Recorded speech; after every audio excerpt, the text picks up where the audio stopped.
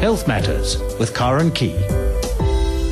And a very good evening to you, and welcome to this week's edition of Health Matters. On the show this evening, I'll be chatting with Professor Devette Swanepoel, Associate Professor in the Department of Communication Pathology at the University of Pretoria, about hearing loss. August is Deaf Awareness Month. Dr. Vash Mongal Singh, CEO of the Heart and Stroke Foundation of South Africa, will be on the line, and we'll be chatting about the extent of the hypertension problem here in South Africa, as well as about the launch of the unique new 24-hour ambulatory blood pressure monitoring device. And then I had a request from a listener who wanted to find out more about narcolepsy. So I'll be joined this evening by Dr. Kevin Rosman, Chairman of the South African Society of Sleep Medicine, who will be telling us about this disabling neurological disorder of sleep regulation that affects the control of sleep and wakefulness.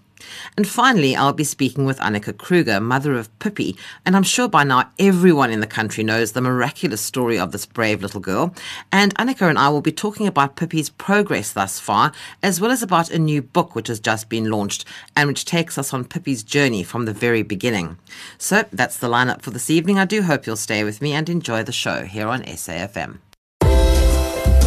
Health Matters with Karen Key.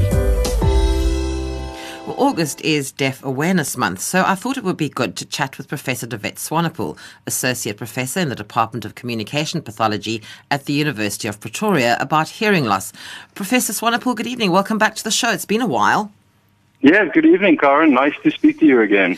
Right, so let's get right into it, I think. And the last time we spoke, I think we spoke about noise-induced hearing loss and all those rather frightening things. But let's start off by talking about the causes of hearing loss. Yes, well, hearing loss has, two basic causes. There are permanent sensory neural hearing losses. That's damage to the hearing organ itself, which we call the cochlea. There's delicate little hair cells in there, and they can be damaged quite easily with noise. But there are also genetic conditions that may predispose people to have this sensory neural hearing loss. It's also a permanent condition, so there's no treatment for that except for remediation treatment like hearing aids and cochlear implants. The other kind of hearing loss is a conductive hearing loss. That's where there may be some kind of fluid in the middle ear, specifically in young children where they're prone to otitis media of some kind, and that causes a temporary hearing loss whilst that fluid is inside the middle ear. Now, it dissipates as soon as that fluid is extracted or drained out of the ear, but certainly, especially in young children, it can be a disabling kind of hearing loss, especially in a noisy classroom environment. How prevalent is hearing loss in South Africa? Well, I think it's one of those underestimated disabilities because we don't really see it. Current estimates indicate that about just over 5% of the population have a disabling hearing loss. But of course, it increases with age. So about a quarter of adults over 45 years of age have a hearing loss.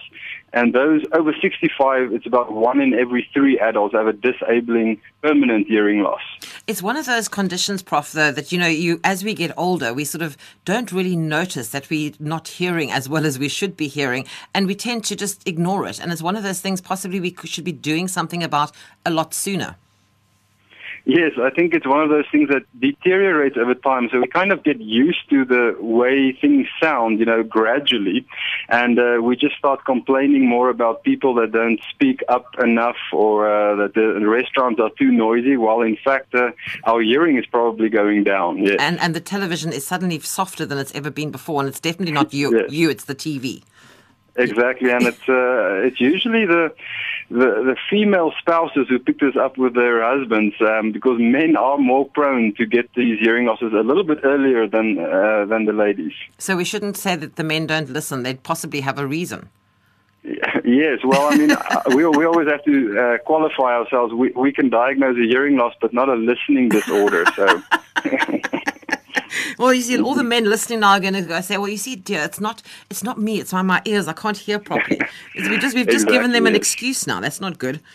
That's not good at all. Now, there are a lot of myths surrounding hearing loss, and I think we need to just talk about some of those, because I think they're the things that we don't really, we hear them, but we sometimes make things up. So what are some of the myths around hearing loss? Well, I mean, I think one of the myths is that I would always know when I have a hearing loss. We've just mentioned that. Sometimes we don't. We start just having difficulty with communication in circumstances where the environment is not ideal. Like I said, restaurants, cocktail parties, etc. And we think it's other people's fault, but it really is important to have a look at your hearing as early as possible, because the sooner intervention starts, the better. I think another myth associated with that is that we think there's nothing that can be done about hearing loss. While in fact, I mean, we have wonderful technologies and interventions and rehabilitation methods that really are quite remarkable and that can certainly provide excellent outcomes, both for young children who have hearing loss, but also for adults. But the most important thing predicting good outcomes is an early start. So in other words, early intervention. And we have to do this again, because this is my favorite one, is the youngsters who think, well, because they're young, that's not going to affect them. But this loud blasting music is possibly going to damage their hearing. Yeah, I think we're living in a new society where sound is suddenly in your ear all the time. People have headsets on their ears, and there's a growing body of evidence showing that teenagers in the last 5 to 10 years are having thresholds that are reducing much quicker than previous generations. So certainly it does seem that the noise exposure and the listening to music all the time is certainly a risk factor for noise-induced hearing loss early on in life. And one of the problems with hearing is that some of the noise exposure that you expose yourself to now, the damage will only really show 5 to 10 years from now. So you may think that you're not damaging your hearing, but the damage sets in and starts a process that gradually reduces your hearing. Is hearing something that is routinely tested when babies are born? That's a very good question. If we of course know that it should be done routinely after babies are born. Unfortunately, in South Africa, unlike other countries like the UK, the US, many other European countries, and Australia, we know that probably about less than 20% of the babies in South Africa are screened for hearing within the first year of life, while in fact it should be 100%. Is this something that parents should be requesting? Is the facility available if it's requested? Yes, the facility is available. Not in all hospitals. Audiologists provide the service. It's a very quick, non-invasive test. It takes literally less than a minute to test. But you have to have an audiologist handy, and they have to have the equipment. So many of the hospitals have audiologists in-house that can do the screening, but not all hospitals at present. What should parents be looking out for if they have a young child or a small baby? What should they be looking out for just to make quite sure that this child can hear properly? Yes, well, maybe I can just say from the outset that it's extremely important not to wait. So if parents have any concerns about their child's hearing, don't wait. Have it checked out as soon as possible, because there are critical developmental periods for language, and especially in that first year and 18 months of life, that if children miss out on them, they never really catch up on those periods of language stimulation. So certainly, if there's any concern, go see an audiologist or ENT straight away. The other thing is, if parents see any delay in speech or language development, the first thing we look at is hearing, because that's the natural way in which we access language and in which we develop these skills. So certainly any concern in delayed speech and language development should be a red light. So what sort of things would the child not be doing? I mean, things if you drop something and the child doesn't startle or doesn't look around or something, would that be an indication? Yes, I mean, I think it's an indication, certainly a bit of an imperfect indication. I also don't want parents to have a false sense of security that's if they the problem, yes. bang a pot or a pan next to their child's head and they respond. You know, hearing, we hear across many frequencies, in fact, from 20 hertz to 20,000 hertz, which is a big spectrum. And they may hear well in certain areas of that spectrum, but not well in others.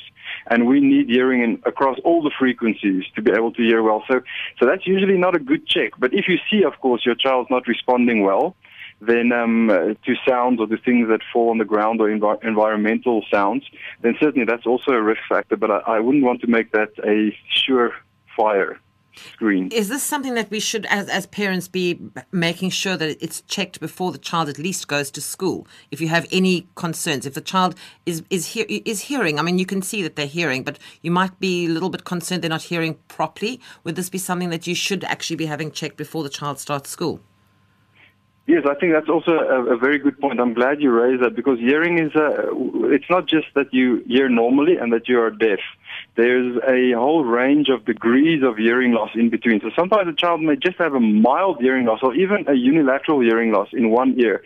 So they may develop language, maybe it's a little bit delayed, it's not exactly like their peers, but still, as soon as they come into a school environment where there's higher demands on them and there's environmental noise from other classmates and distractions, then that becomes a disabling hearing loss, and that has effects academically. We know from the research evidence that even a unilateral or a mild hearing loss has significantly impacts on educational outcomes. It must also have some social impact as well for children. Yeah, definitely. I mean, I think for children, we know that it has a socio-emotional aspect. They're sometimes more prone to aggression and to act out if they're not hearing properly. So many of those behaviors have been associated with hearing losses in children. And even in adults, there are socio-emotional aspects of withdrawal, sometimes even depression that's related to hearing loss, because hearing is that sense that gives us access to communication, and that's the way in which we interact with our environment. And if we're cut off from that, or it's affected to some degree, it affects our quality of life. Is hearing loss possibly a genetic thing? I mean, is it possibly you should, if you have somebody in the family that has a problem with hearing, is this then an indication that you should be checking your children as soon as possible? Yes, certainly. I mean, about 50% of hearing losses will have some genetic cause to them. That means many of them, of course, will be there from childhood, but certainly some are also progressive, so they may start later on in life and progress over time, or be a late onset. So certainly if there's a family history, especially of childhood hearing losses, that's an important risk factor, something that parents need to be aware of, and something that they need to use to monitor their child more closely. So it's really just a case of being aware, and it's sometimes a little bit difficult, but if you suddenly think that people are speaking more softly, or the television for some reason isn't working properly, or it's suddenly very loud in the restaurant, or whatever the problem is all of a sudden, please don't leave it. Just go and have yourself checked out. It can't do, if there's nothing wrong with you, it's fine, but it can't do any harm to check. Yes, definitely. I mean, I think for your own peace of mind, but also if there is a problem, you can intervene early, and you'll never have the burden of knowing that you delayed in having it diagnosed. Prof, thank you so much once again for joining us on the show this evening. I hope we've given people a lot to think about, and hopefully people now will be a little bit more aware of the possibilities and what they can actually do. So thank you very much indeed for your time this evening. Thank you very much, Karen. Always a pleasure to speak with you. All the best. Thanks a lot. Good night to you. Professor Yvette Swanepoel is an associate professor in the Department of Communication Pathology at the University of Pretoria.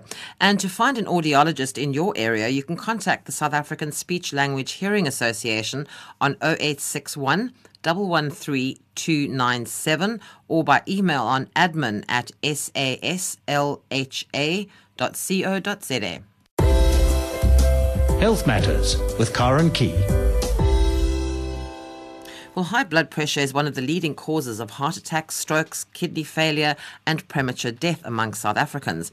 Well, the onset of new medical technology has paved the way for a more modern and convenient way to measure blood pressure. To chat with us this evening, I'm joined now by Dr. Vash Mongal Singh, CEO of the Heart and Stroke Foundation of South Africa. Dr. Singh, good evening. Welcome to the show. Good evening, Karen. Thank you for having me. It's one of those things that I think, and we always talk about it being the silent killer, and it really is. Do you want to just talk us a little bit through exactly what hypertension is and why it's called the silent killer? Yes, well, hypertension, or like most people know it, it's high blood pressure, is when one is then placed at risk for other cardiovascular type of diseases. So here we're talking about it places you at risk for developing heart disease, and it places you at risk for having strokes, kidney disease, like you say.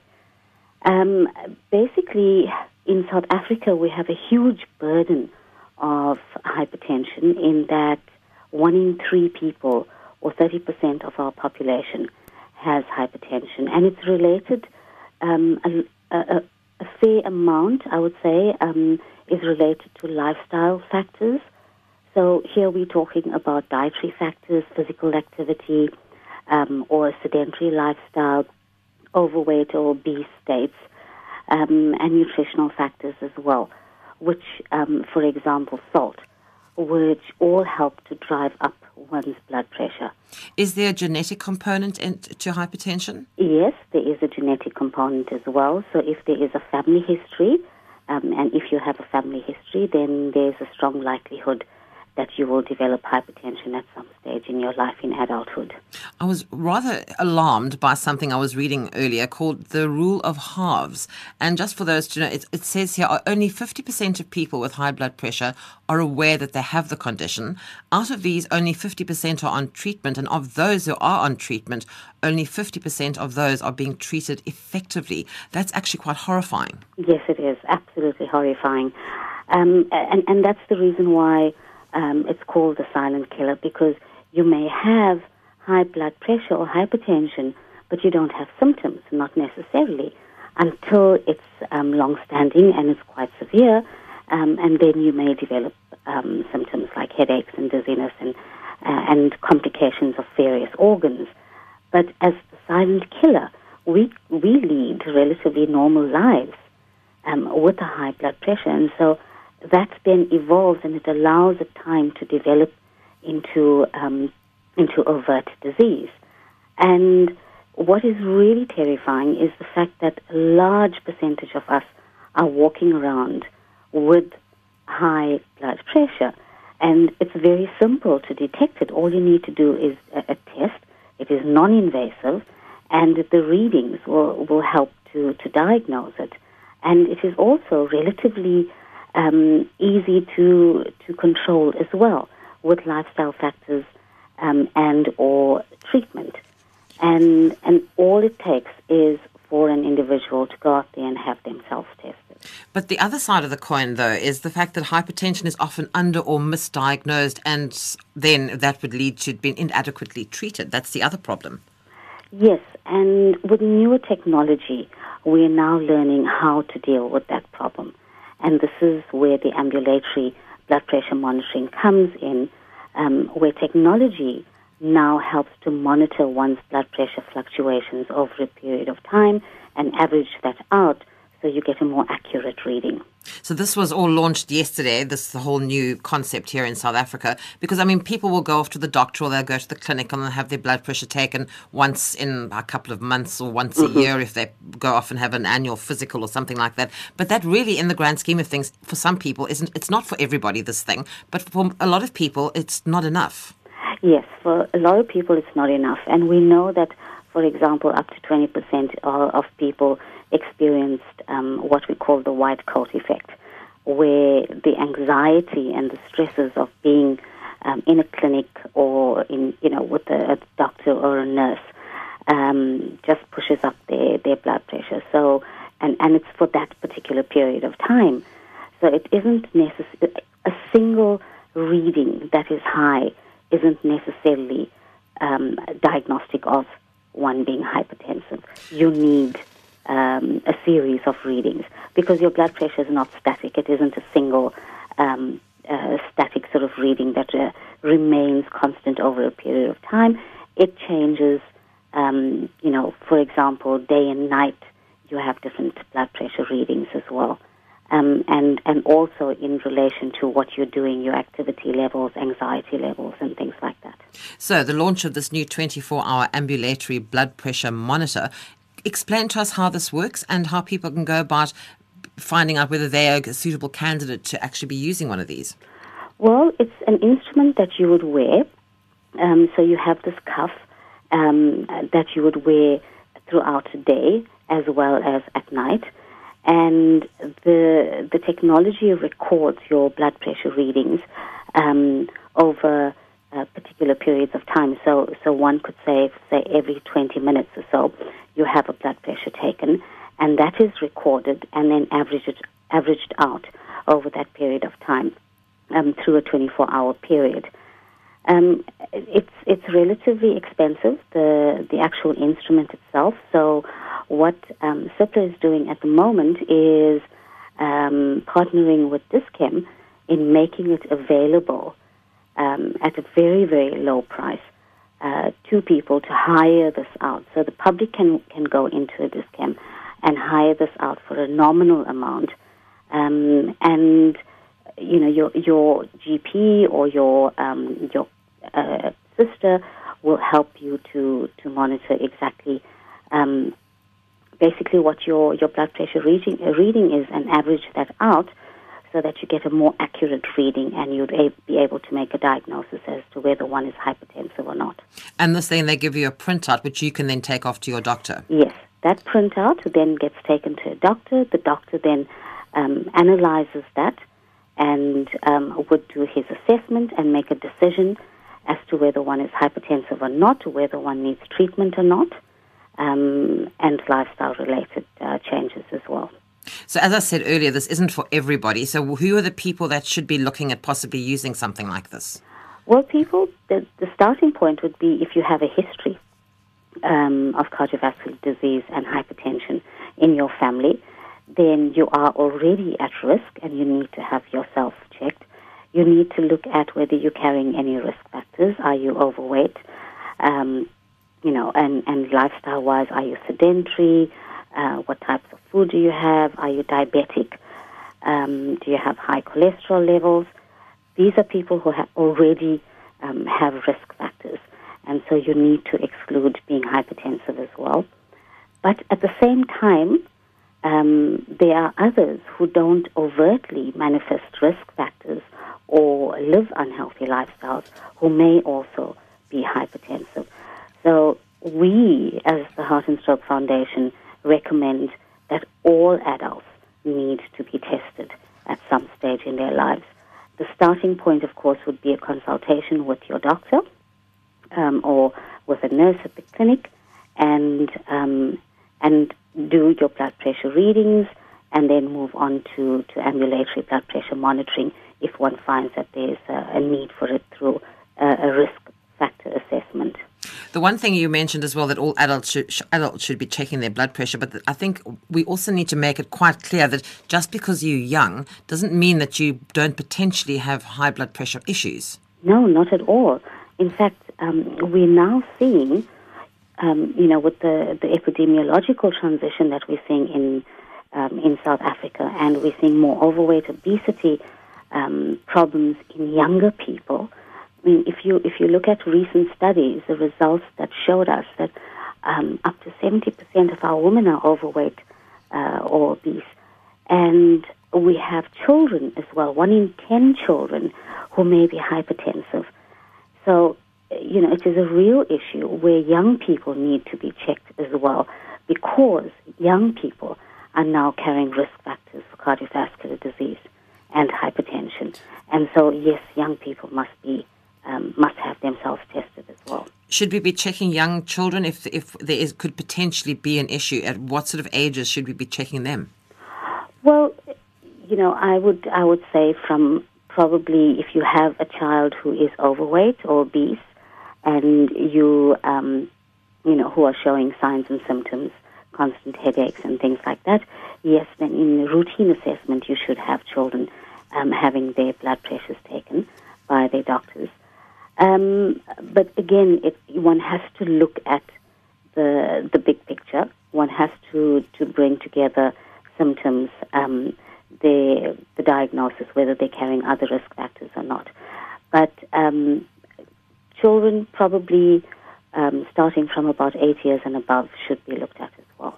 So it's just already want to make the point that just because they're young doesn't mean to say that this isn't. Because I think back in the day, it used to be considered something that happened to you when you got older. The older people were getting high blood pressure issues. Youngsters didn't think it had anything to do with them. The perception out there is that this is a disease of older people. It is not true, not anymore. We're looking at, and the recent studies that I'm talking about that the Medical Research Council has been conducting has been looking at younger people as well. And some of their data shows that hypertension is already present in 15-year-olds. Wow. Yes, That's so, actually so yes, absolutely young people are at risk as well. That's actually quite a sad statistic. Yes, it is, absolutely.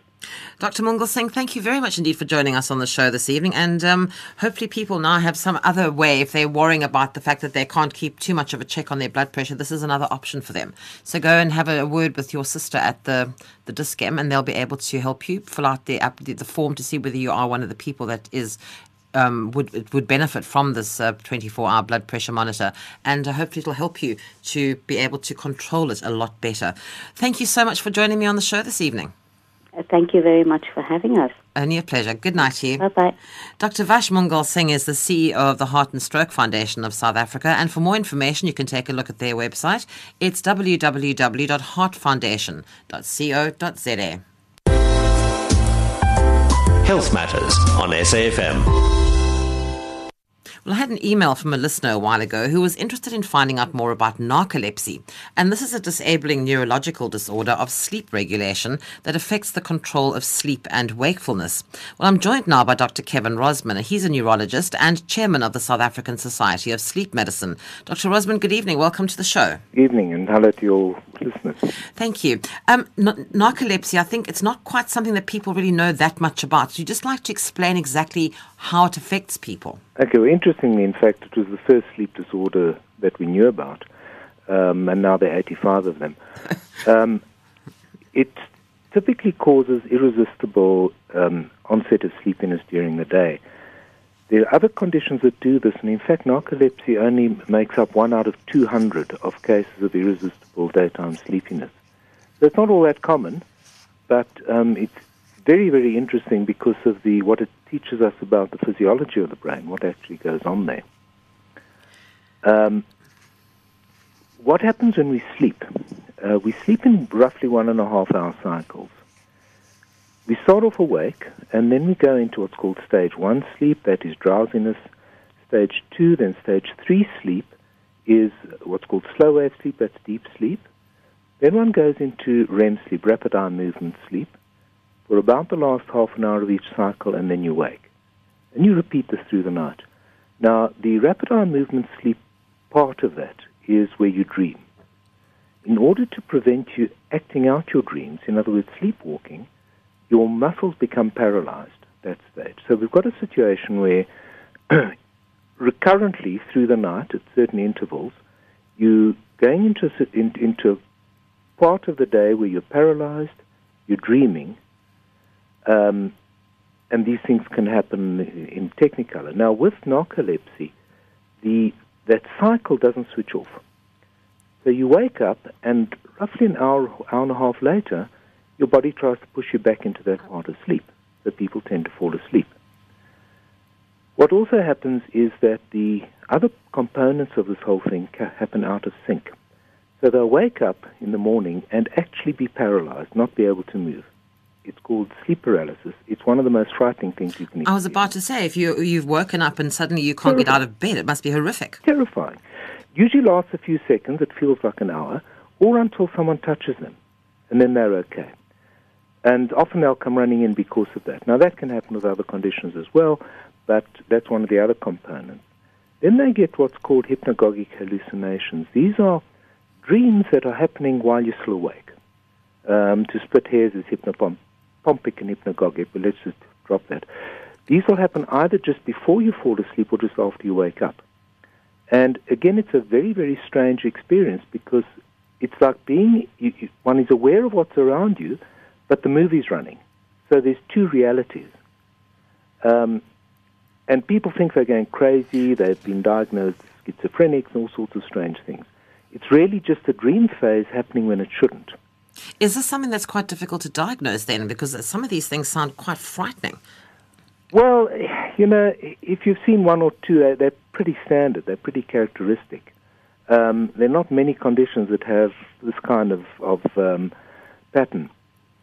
And then the last thing is called cataplexy, the last component. Now, this is another issue which can be rather disabling.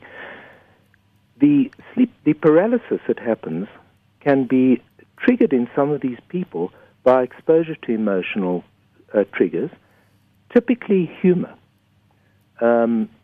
So what will happen is they'll be in the pub and someone will tell a joke, and that paralysis will hit and they'll end up in a little pile on the floor. This becomes a party joke.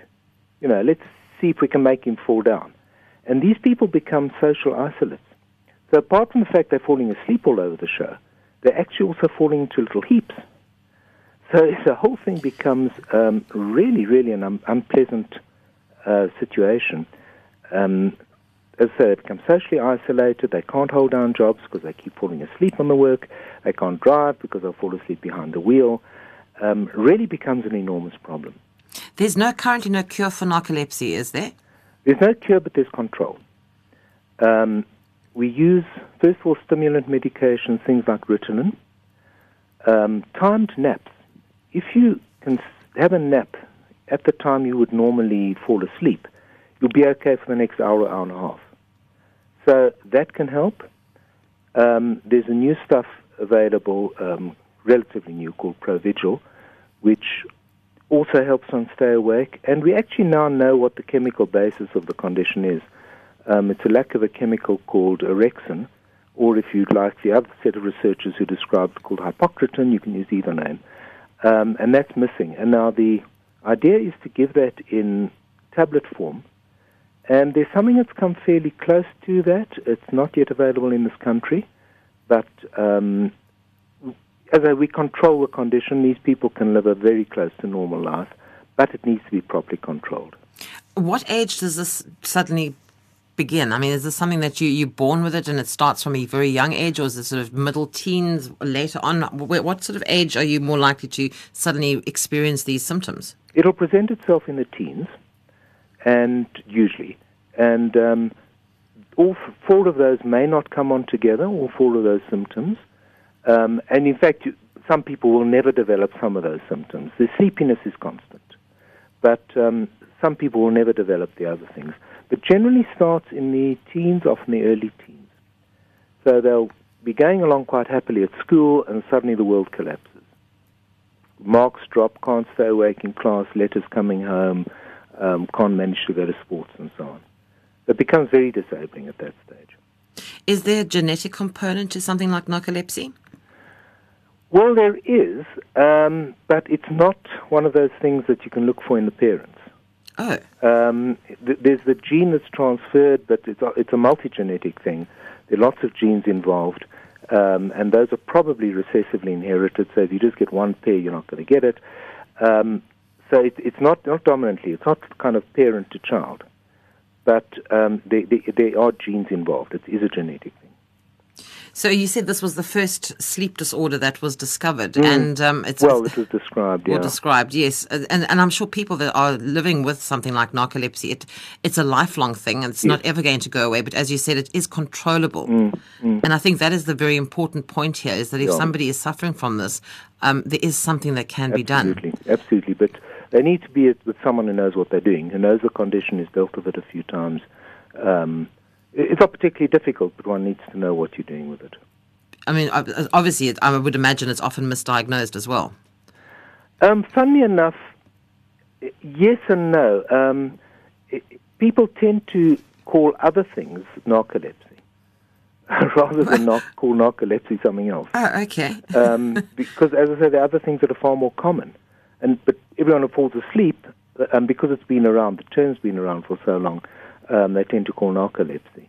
And not all sleepiness is narcolepsy.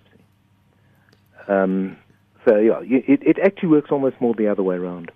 Is there anything that people can do other than the medication and lifestyle changes, other than, obviously you said the naps and that sort of thing? Is there anything in the way of your diet that could possibly help? Nothing like that would help you at all? Not really. Nothing at all? Funnily enough, as an interesting aside, this was the only medical condition for which amphetamines work, medically are indicated.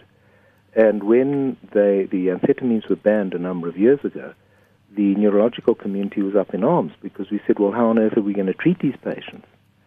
So it's actually possible when people are resistant to all the other things to get permission from the Department of Health. It's quite a business and lots of letter writing and so on, but actually it's possible to get permission to use that stuff. Well, I think the very positive thing that's coming out of this, though, is for people possibly listening who suffer from something like this, is first of all, that it has a name, because possibly a lot of people are walking around with some of the symptoms, because as you said, they don't always have all four of them. They possibly have some of them and probably thinking they're going absolutely crazy. Right. That's the first thing, you're not crazy. And secondly, that there is medication that can help you. One of the most important things is the correct diagnosis. Because as I say, there are other conditions that are much easier to treat and that are in fact much more common. What other things are similar to this that people might have been diagnosed with, but it isn't that? The most common one is sleep apnea. People who stop breathing at night. Oh, right, yes, that's very scary. And all the variations on the theme. There's something called upper airways resistance syndrome. The classical sleep apneic is the obese middle-aged male who snores. I've got loads and loads of young, skinny females who don't snore and who are falling asleep all the time. And they have a variation of the sleep apnea. And then there are movement disorders. The most common one is periodic limb movement, where people twitch at night. They get maybe even a toe might just twitch, and that causes an arousal. They're not getting quality sleep, and the next day they're tired. And they'll also fall asleep all over the place. Is this jerking, twitching legs syndrome or whatever they call it? Well, the restless legs is what they have experienced while they're awake, before they fall asleep. Okay. And the sleep component of that, which is pretty much the same thing, is called periodic limb movements, and that is just the little twitches that can wake them up. Well, not fully wake, just into a lighter sleep. And they can be woken 100 times an hour, so, they wake up a bit of a wreck the next day. But they will also experience the excessive sleepiness. So when we test for these things, we first do an overnight test for the breathing disorders and the movement disorders, and the following day, during the day, we do a test specifically focused on the narcolepsy. And using those two together, we can get a very accurate diagnosis. So if people are concerned about they possibly might have something like this, would they consult their GP as their first port of call? Yeah, and beat him around the ears to send them to someone who knows about sleep medicine, because there are not too many of those animals around, and he might have to look for someone, but there are people around. And it's probably advisable that he doesn't treat it himself. He needs help. Okay, so speak to your GP and ask him to refer you to somebody who deals in sleep medicine. Yep. And they're doctors. They should be able to find out the best place, because I'm sure there's people all over the country. They need to find the closest one to them, and your GP would be the best first port of call. And the bottom line here is, if you are suffering from any of these things we've been talking about, you are not crazy. It's a real thing. That's right. When you're seeing those things, they're dreams. You're not going cuckoo. You're not schizophrenic. But that actually must be quite scary if you're suddenly being diagnosed as schizophrenic. Absolutely. And you keep thinking, but I'm fine. Yeah. It's just these weird things that keep happening to me. Yeah. Other people probably think you're crazy too. You're not crazy. Yeah. And their dreams are in technicolor. They're very vivid. They're very lively. So quite a characteristic type of dream that happens there. I suppose in some way that's a little bit of a benefit. You get a whole better dream than the rest of us. I suppose so, yeah. We all just get the black and white version. So you guys are getting the color version. So there are perks. Always look for the bright side of everything. There's a slight perk there. Oh, Dr. Rosman, you've I'm sure helped a lot of people to feel a whole lot better about themselves this evening. Thank you very much for your time. You're welcome. Thank you for explaining all about narcolepsy. Thanks for joining me. You're welcome. Thanks so much. Good night to you. Cheers. I was speaking there with neurologist Dr. Kevin Rosman, and he's the chairman of the South African Society of Sleep Medicine. And as he says, if you feel that you could possibly be suffering from narcolepsy, please do consult your GP and ask him or her to refer you to the closest doctor who deals with sleep medicine. They should be able to find that quite easily, and hopefully they'll be able to help you. There's medication and there's all sorts of tests they can do, and they'll definitely be able to put you on the right path, and you'll be able to hopefully have a much calmer, quieter life and a much better sleep experience. Health Matters on SAFM. It was New Year's Eve 2011, and it was a date that started the people of South Africa on a journey, a very tough journey. But people were glued to the media waiting for the next installment of what was happening in the life of Pippi. And I'm chatting now with Pippi's mom, Annika Creer, and she's going to be telling us a little bit about what it was like for her and her family to go through this absolutely incredibly stressful time. Annika, welcome to the show. And I think just start us off from the beginning, because from the very start, Pippi has been the most incredible child. Reading through the book, she was so peaceful and quiet on her way to hospital that initial night, when you would have thought that she would be screaming, and she wasn't. I think I was screaming for both me and Pippi. It actually ripped my heart out for Pippi to be so quiet, looking at me like, what's going on? I wanted her to be crying. I wanted her to be screaming. She was in pain, but she didn't show anything. It was so much smiles and everything. So through all of it, I mean, we're almost 2 years down the line. Her strength has kept me going. It's her and God's will and the way God gave me strength. Yeah, you can't turn your back on something like that. So we've been strong through everything. Of course, we had our ups and downs and getting tired and getting frustrated and angry.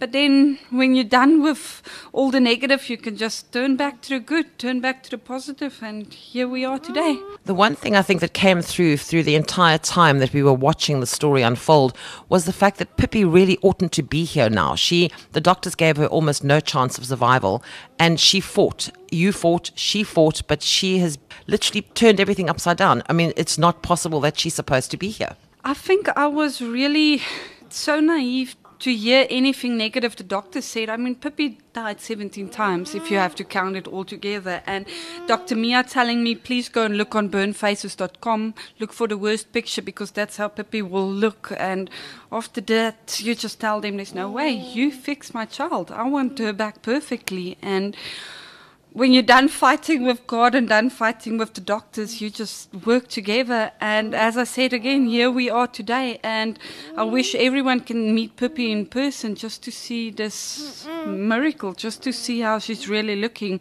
Those tiny little miracles, her belly button growing back after it was burned away completely. And they told us that we will have to reconstruct a new one, and her ears and her nose and everything. And after every recess, she would wake up with a smile. So Pippi's still with us. Well, she's sitting here in front of me now. I'm looking at her. She's looking absolutely gorgeous. Beautiful, beautiful child. And a miracle child, actually, is what she really is. I think what a lot of people didn't realize, Annika, is how badly burnt she really was. Because when you think about a burn, you think about a surface burn and it's the skin. But in Pippi's case, it was a lot more than that. You get a chart on how to work out burn wounds. And after they established that it was third-degree burn wounds, then you take the percentage of your body, which was Pippi's was 80%. As Dr. Mia said, 83%.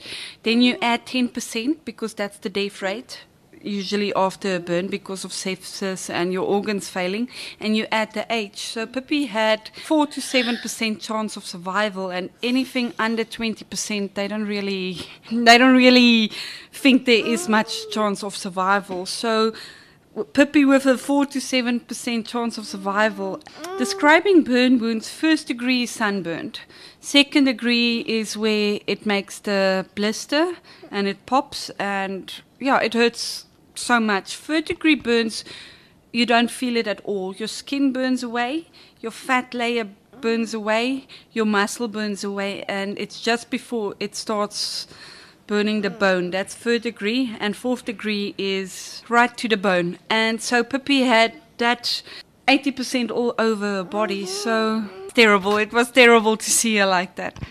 And to date, she's had 54 operations, I think I heard earlier. That's an enormous amount of anesthetic for a child as small as her to survive. I mean, that is absolutely incredible. The first time Dr. Will Roberts did anesthetics on Pippi, he told me Pippi was almost on so much medication that it would look illegal to someone that just read the charts. It was so much just to keep her blood pressure, just to keep her heart beating, just to keep her breathing at all, so that if they give her anesthetics, they will give her amount for 10 fully grown men just to keep her sedated. And if anything goes wrong under that amount of anesthetics, there would be absolutely nothing they would give her to resuscitate her again, because adrenaline was over the limit. Everything was there. So, for him to actually had the guts to give Pippi that amount of anesthetics, having to tell her mom that there's no way your child will wake up after this. And then when she did, she woke up with a smile. What about the rehab? You spent a long time with her in the hospital, and then after that, that wasn't the end of it. You then had to go off for all the rehabilitation. Where are you with that, and how is Pippi doing now? Initially, when Pippi went to rehab, they told us that she was so severely brain damaged she will never walk, talk, sit. She will be a vegetable. She is retarded. So, yeah, me being the mama I am, I told the neurologist that we will give it a chance on meds. It didn't work. It made every symptom 20 times worse. So I took Pippi off every sort of medication. Pippi's not even using anything right now except Scott's Emulsion. But after that, Pippi said mama to me the first time and I exploded. And after the mama, papa came out and Boetie. And now she's talking in 3-4 word sentences. She is sitting by herself. She is trying to crawl. She's taking stuff from you. It's amazing. The only thing that you can see that there may be brain damage is one eye turns Q when she concentrates too hard, but when she wears her glasses, nothing goes wrong with her eyes. So I still believe there's absolutely nothing wrong with Pippi, that she just needed a break from the whole world, and she's slowly becoming Pippi again. You mentioned now that some of the things that she's saying is Papa and Boetie. In the grand story of Pippi, your husband Erwin was also very badly burnt, not as badly obviously as Pippi, but was also very badly burnt during this horrendous accident. How is he doing now? And also you have a little boy, Arno. How is he doing? My husband was also badly burned, 3rd-degree burn wounds on his chest from trying to killing the flames on Pippi, and both hands was also 3rd-degree burn very, very severely, that he was also in ICU for a week. Arno was 5 months old when I had to give him over to my mommy, saying she must take over the role, and he is the cutest thing in the whole wide world. He acts like he's the big brother. Pippi absolutely hates that, but it's like they never missed 18 months of each other's lives. They have this amazing bond with each other. It's awesome. Pippi is a complete daddy's girl. When I'm around, I'm only allowed to change the nappies. The rest, daddy must do everything for her. So, yeah, it's awesome. It's like, yeah, we went through this ordeal. It was hard, but we made it. We are on top of the world. The one thing that comes through in your book as well, though, Annika, which is why we're chatting today, the launch of the book Pippi that Annika has written together with Colleen Nordia, and it's available in shops. Definitely something to go out and get. And parts of the proceeds of the sales of this book are going towards the Pippi se Gesiggie Fund, which is going towards helping with future expenses in Pippi's life, and also to help other young burn victims, and have already helped some of them. It's been amazing what they've done. But I don't think anything of this, Annika, could have happened without a really good team behind you. And I think we all sat in absolute awe when Dr. Mia performed this amazing skin graft. Tell us a little bit about your team and about the operation that the world came to South Africa to find out about. Sure, if I have to talk about the team, I'm going to sit here chatting for hours and hours. My main man, except for my husband and my son, is Dr. Ridwan Mia. He is awesome. I love him to bits. Tonight, when I gave Pippi over to him for the skin graft, I told him, I love you. I trust you with my whole life. And he went into theatre in tears just for me saying that. He's like my big brother. To rest like wool, and they are the anesthetics for them to have to go through this with Ridwan, crying in theatre every time they worked on Pippi, coming out as robots telling me this and this and this, and just running away so they could give over to their emotions again. And then there was all the sisters and all the other doctors like Dr. Bartlett, my old man, I love you to bits. Then, yeah, the whole rehab team. Then came all the friends I met. Then after that it was Lynn from Oz and their team, and Colleen and Sua and Koom, and yeah, there's so many. It's just too awesome. And I can't do anything without any of them. There's times where I would feel like this, so I would know exactly who I can call. There was times where I would feel like this, so I would know exactly who to chat to. And then two very special people is Odette. She was the one that I had to record everything for this book, and she had to type it over. So she was like my shrink. And then there's Mohammed Makta, he's Pippi's dry needlist and physio. And I think if someone had to hear some of our conversations, we would end up in a psych ward, because it's ridiculous what we talk about. But that's my therapy. We just laugh, and that while he's doing his thing on Pippi and making Pippi do things we would never think about. So every person, even though it was someone on Facebook, even though it was someone that just sent a message or a letter, or that Japanese lady that called me from Japan and the one from Brazil that I don't have a clue what they were saying, except I knew they were talking about Pippi when they called. It's just special. It's awesome. And the operation of all operations, that was just phenomenal. Talk me through how that came about. Everyone knows about the ambulance for 16 minutes. I drove it on Wednesday morning. It took me 1 hour, 45 minutes to get to the airport in peak traffic. I don't know how Kenneth did that in 16 minutes. After that, they took Pippi in. I was with her when they put her under anesthetics. I was there when they brought in that box of skin. I was there when Dr. Mia came out in tears telling me that, they used 31 pieces. He gave me a piece of Pippi's skin so I could touch it and feel it, and that was okay. I said it was like Christmas. Now I got my Christmas gift. But a week after, I could open up Pippi's bandages. And when he told me that 95% of the skin took when we were praying for 50, 60% to take, it was awesome. And knowing that 5% that didn't take was going to heal all by itself. Just knowing that Pippi, sorry, it sounds terrible to say it like this, won't look like a crocodile in the end, because when you do a normal graft, it looks like alligator skin. And this was such a success. And it was so funny that 93 countries reported on this. They realized we can do this operation. We have the doctors to do this. After that operation, as I said, Dr. Will Roberts was the first one to tell me that Pippi won't survive the anesthetics, and when he came out and told me Pippi will be perfect, he made me cry right there. It's so awesome. It was the most awesome thing that could ever happen to anyone. Well, for those very few people who probably haven't heard about what happened, let me just tell you that Annika was offered a few options when it came to doing the skin grafts, none of which she thought were going to work, or in her mind they were not right for Pippi. And then somebody told her about a website. She went and had a look, did some research on growing new skin from stem cells, and they did this. They sent stem cells over to America. Skin was grown over there. It was flown back to South Africa. They had 24 hours from the time it left the lab in America to the time it got to the hospital here in Johannesburg.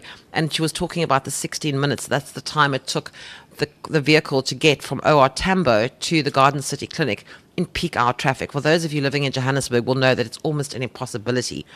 The skin arrived all perfectly, and as Annika says, the operation was a huge success.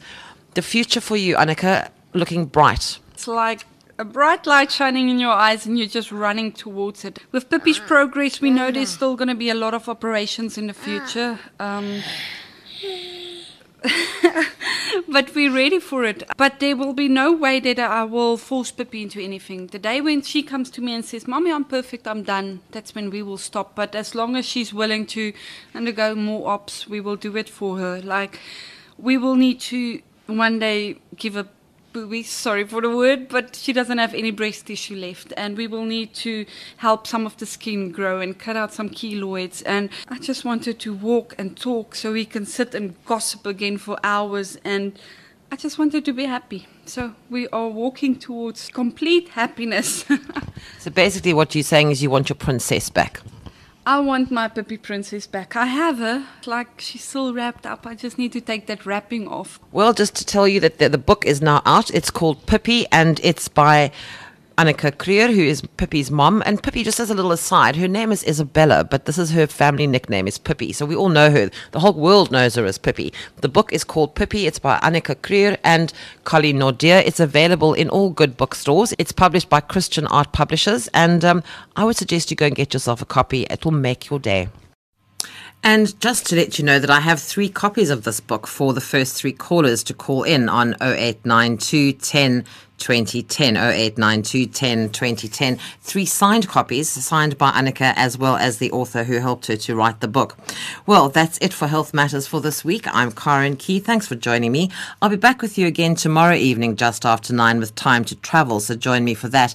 And my special guest on the show tomorrow evening is Bram Malherbe, who is one of those extraordinary adventurers who's been all over the place, and he's going to be talking to us about his Great Wall of China run and his centenary race to the South South Pole. So quite an adventurous evening tomorrow night. Well, if you need any information about something you've heard on the show this evening, or you've missed a contact number or a website address, you could email me on healthmatters@safm.co.za, or you can take a look at the Facebook page, Health Matters on SAFM. Well, Stephen Kirk is up now with some nighttime music. Hello, Stephen.